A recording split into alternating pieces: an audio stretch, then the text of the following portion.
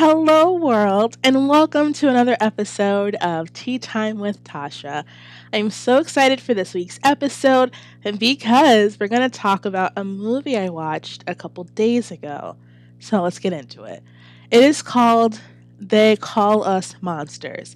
I saw this on YouTube, and fun fact, YouTube has movies that you can watch, but you just have to watch the ads. So, it's movies with ads, if that makes sense. So, you'll watch part of a movie and then a 5-second ad will come up and then the movie will get back into it, which I think is cool because it's also free, so it's free Hulu minus the insane amount of ads they put in every TV show / movie they play. That's besides the point. So this movie was really good. So I thought it was a scary movie, and if you know me, I love scary movies. So I was like, well, They Call Us Monsters. It's probably a scary movie about some possessed toy or something like that. That was not the case.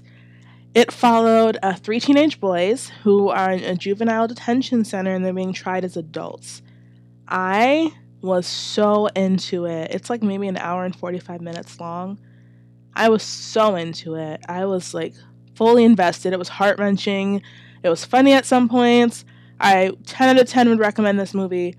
It just opened my eyes to a lot of things. And then I was I need to talk about this with someone. And who better else to talk about it to than you guys? I think part of the reason why this movie really hit home for me is because when I was a senior in high school, way back in 2014, I had to do a project about a subculture. And because I had a family member who went to prison and was in confinement, I was really invested in the subject. So I was well, what is it like in prison? What are the codes? How do you behave? I know the rules are different in confinement than they are when you're not in confinement. So let's talk about it. So I did some research on it and I was absolutely in love. Not with the system itself, but I was just so fascinated with how things worked and the rules and regulations and the unspoken rules and regulations that existed. And I was oh my goodness. So that led me to watch shows like 90 Days. I think it's called 90 Days. It's the show where people volunteer to be confined. I think it's called 90 Days Behind Bars or something like that. Something with 90 days. I know they're there for 90 days. So anyway, I was researching that, and then there was a moment where I don't want to actually, you know what, watch it. But I hate to ruin it. Spoiler alert. One of the kids ends up coming back. He was released and ends up getting rearrested. So I was what is the rate of rearrests that exist when someone does leave confinement? And I was doing some research, and if you know me, I love to look stuff up and learn more about different topics. So I looked up recidivism rates. Now, if you don't know what recidivism is, fancy word, it pretty much means the rate in which you are rearrested for an offense. It doesn't necessarily have to be the same crime that was committed that led to confinement, but you do become a repeat offender, is what that term means. So I was doing some research because I love to look stuff up. I love to learn new things. I think that's why I'm in nursing school, because everything's changing. You have different methods of how to do different things. Nothing's set in stone. So I love learning and reading. So this was something I was really excited to share with all of you. And I think I might make it a continued episode because there's a book that kind of ties into this, but I'll talk about that at the end. Let's talk about the background of the federal and state prison rate within the U.S. So roughly 0.7% of the United States is currently in federal or state prison, which is close to 1%, which would mean 1 out of 100 of people that exist in the world, or specifically in the U.S., have been confined. So to go further into that, the U.S. incarcerates 698 people per 100,000 people. That is a lot, if you think about it and you do math, which I'm not going to get into because it's a whole other topic, a whole other side of me that likes numbers. So more specifically, to go to the state in which I live in, New York State has a recidivism rate of 43% in 3 years. So that means within 3 years, 43% of people who were confined end up going back to confinement. So let's talk about who is confined and where they are, what ethnicity they are, what background they come from, just so we get an idea of the diversity that exists within confinement. 1.5% of inmates are Asian, 38.5% of inmates are Black, 2.4% of inmates are Indigenous, 57.6% of inmates are white, and 30.1% are Hispanic. And then, if you want to go further into detail, 69.9% are non-Hispanic. Now, that does not equal 100%. It's a little bit over 100% if you do the math. But that is just the statistics that I found online. And yeah, I also wanted to know what was the highest crime, or like the biggest reason why someone would go to confinement. And I looked it up because my Google search history is crazy right now. But I wanted to know, like, what is the crime that leads people to go back to jail? I hate the word crime, so I'm going to use offense. What is the biggest offense that leads people to go back to jail? And the highest offense of recidivism is drug use. And behind that is property crime. I thought that was very interesting. Just because I feel like we have these assumptions about people and, well, they did XYZ, so they're going to do XYZ when they get out. And it's like, well, actually, the crime that you might have committed is not the same crime you go back to confinement for. Very weird. So, okay, I keep saying confinement instead of like jail and prison, just because it was part of this book that I read, which I'm probably going to do another episode on it. And it just changed the way I view the incarceration industry that we have in this country. It also made me change the language I use. I love being exposed to new things and then using that knowledge to, in turn, change the way I view the world. And that is something that I think it's like a craving I have. It's like insatiable. Like, I just love to learn and grow as a person, which I think everyone should do. But towards the end of the episode, I'll talk about that book, and I'll probably do a whole new episode about that book because it's a great book, great read. There was a study done in 2018 about the arrest rates after someone leaves confinement or is released, and it had focused on a study that took place in 2005. So roughly over 400,000 people were released in 2005, and within a 9-year period, close to 2 million arrests took place. 60% of those arrests happened between years 4 and 9. 68% of released people were arrested within 3 years. 79% were arrested in 6 years, and 83% within 9 years. 47% of people who were not mentioned within the 3 years above were arrested throughout years 4 to 9. 44% of people arrested in year 1, and 24% were arrested after year 9. So that's adults. So this movie focused on juvenile detention centers. So let's talk about young people. When it comes to juvenile recidivism, the rates are roughly 50%, so half and half. And within 3 years, 70% of these kids are back in juvenile detention centers.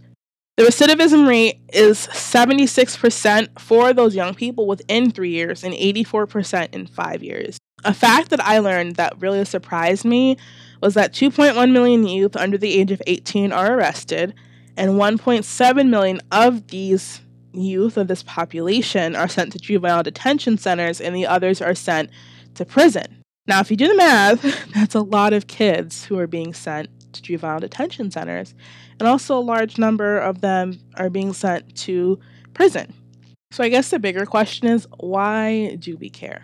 I care because I love working with kids. I love kids. I think they are the future of this country.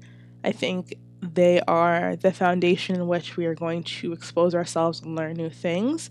I think they are the movers and shakers of the world.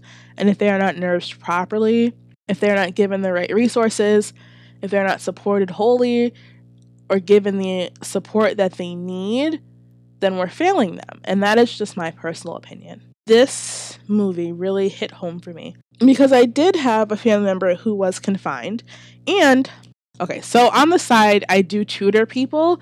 And way back when I was 16, let's not do the math of when that was, I was tutoring some kids.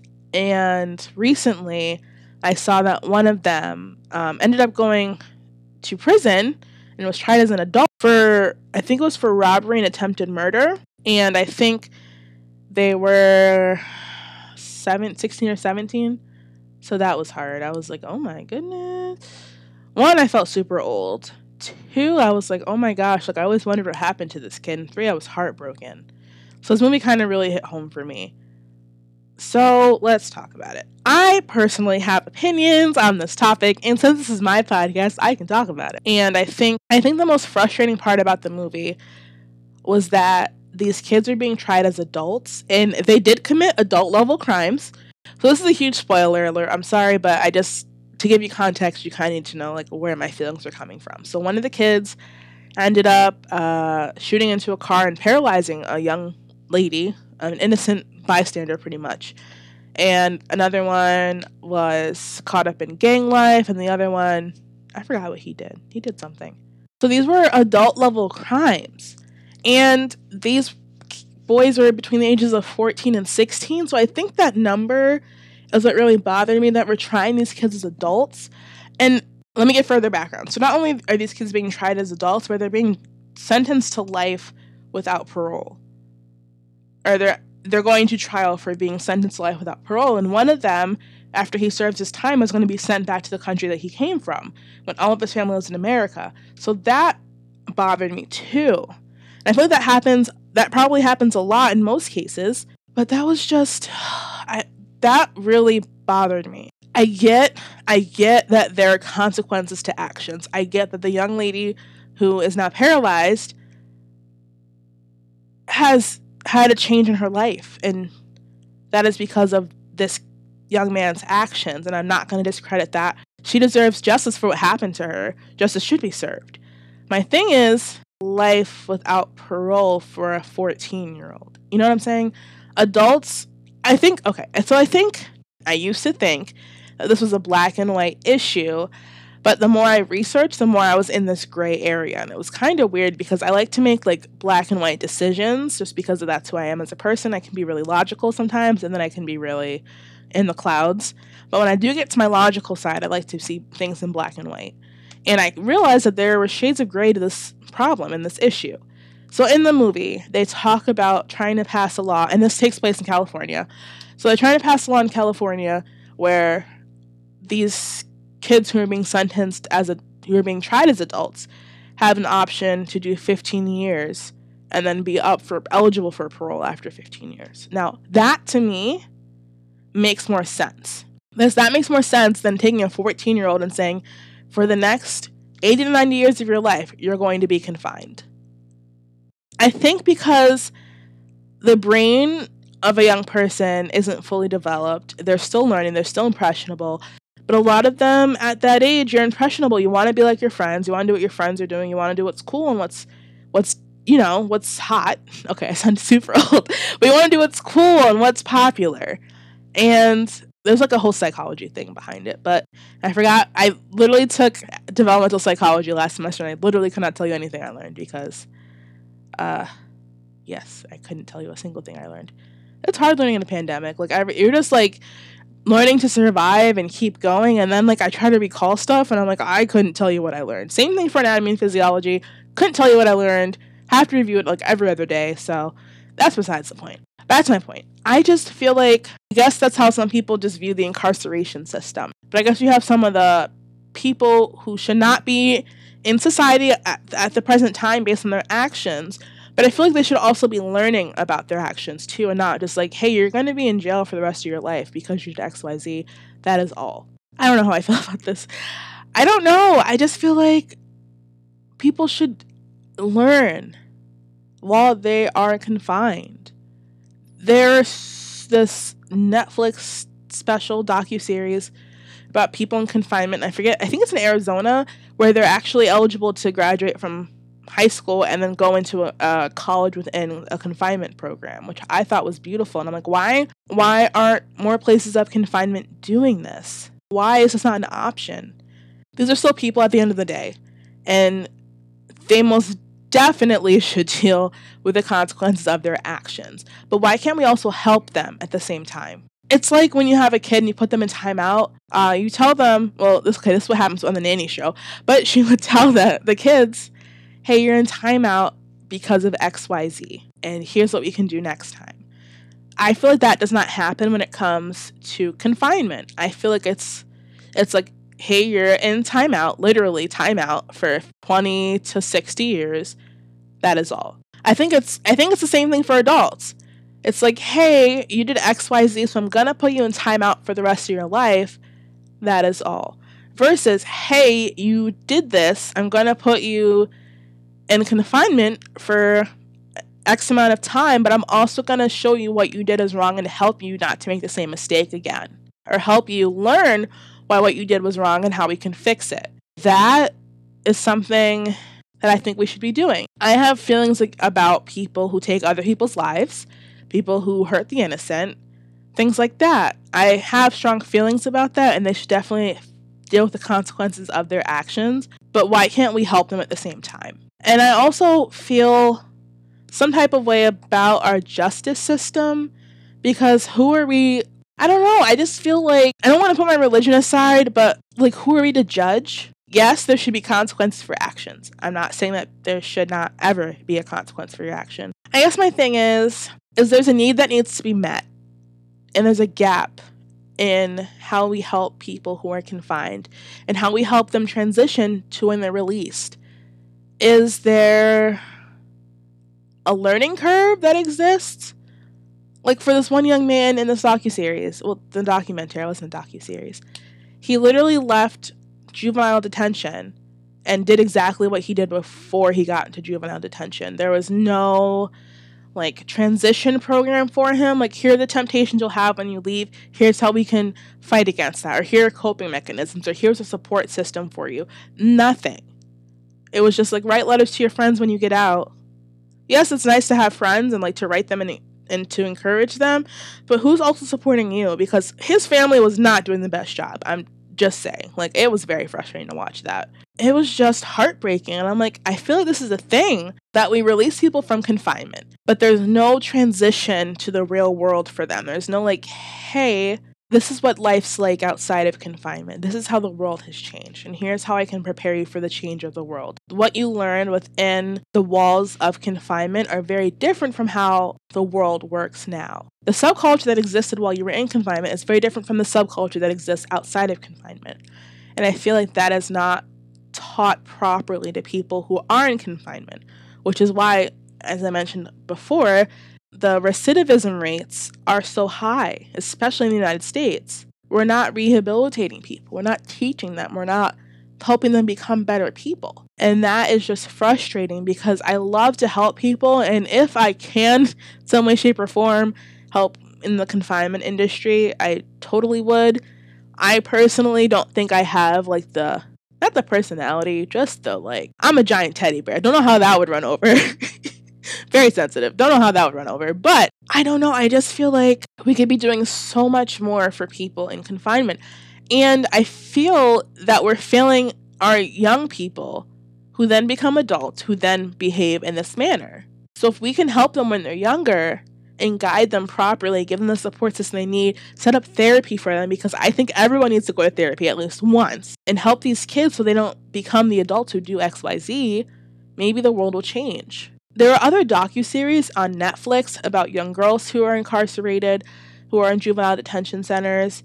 There's ones, like I said, like the 90 Days Behind Bars. I think that's what the show is called. Like, you're seeing this complex, this incarceration complex, and you're seeing why people are being placed in confinement, and you're seeing like what's wrong with it, and why changes have not been made, and why it is the way it is. And again, when it comes to these young people in these docuseries, they're being failed by the system, by their support systems, by the system that exists within juvenile detention centers or prisons in general. It's like, how can we help these kids? There's this book that I read. The book is called Push Out. I'm definitely going to skim it again before I talk about it next episode, because it really touched my soul, I guess is what I want to say. So again, it's called Push Out. It was written by the lovely and wonderful Monique W. Morris.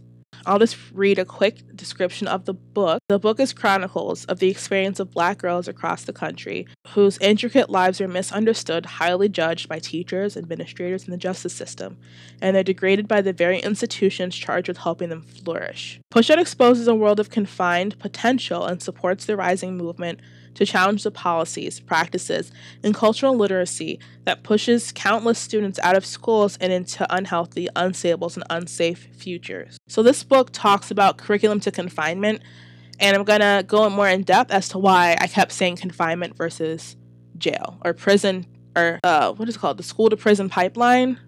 It's a curriculum to confinement transition, I guess is the proper term. But it talks about young Black girls. And I also feel that the confinement system itself has failed our kids. And I want to talk about young Black girls too in our next podcast episode. So I'm not done with this topic, but I just wanted to get my viewpoint out there and kind of give you guys like a foundation of what I'm going to talk about next episode. I think I'm just so passionate about helping others, and I feel like there's such a need and such a gap in helping other people and helping rehabilitate people. If we want them out of these confinement centers, if we want them back into, I hate saying society, but back into society, how can we make them the most successful people possible? It's like, I'm going to throw you in here for X amount of years, then I'm going to rip you out and put you back in the world and hope for the best, but also know that you're going to be back within the next year and a half. Like, that's unacceptable. How can we change that? And I feel like if we can nip it in the bud at a younger age, so we don't have to so they don't have to have these situations when they get older, that would be awesome. I know that we can do better as a society. I know that there's room to grow, and I have hope that this next generation coming up, Generation Z, are going to be the ones who are the movers and shakers of this world. They have been when it's come to things like the Black Lives Matter movement and women's rights and the Me Too movement. They have been completely awesome at advocating for themselves and others, and it gives me hope that maybe when it is time, when it comes to the confinement system, they'll be able to help make a change. Not saying that millennials like myself are unable to do so. When we do combine together, we stop the world and make them listen. So I definitely think if we can, I hate saying join forces, but if Gen Z and the millennials can come together, anything is possible, honestly.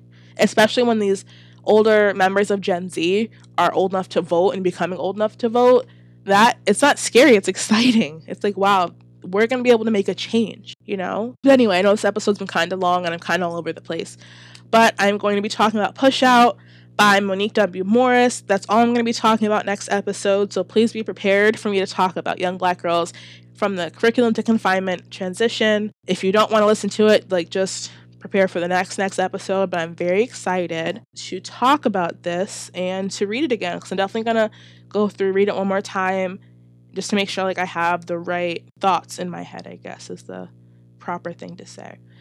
So yeah, that is it for today. Peace, love, and blessings to all of you. Have a great day, make great choices, change the world one day at a time. I love you all, and have a blessed week.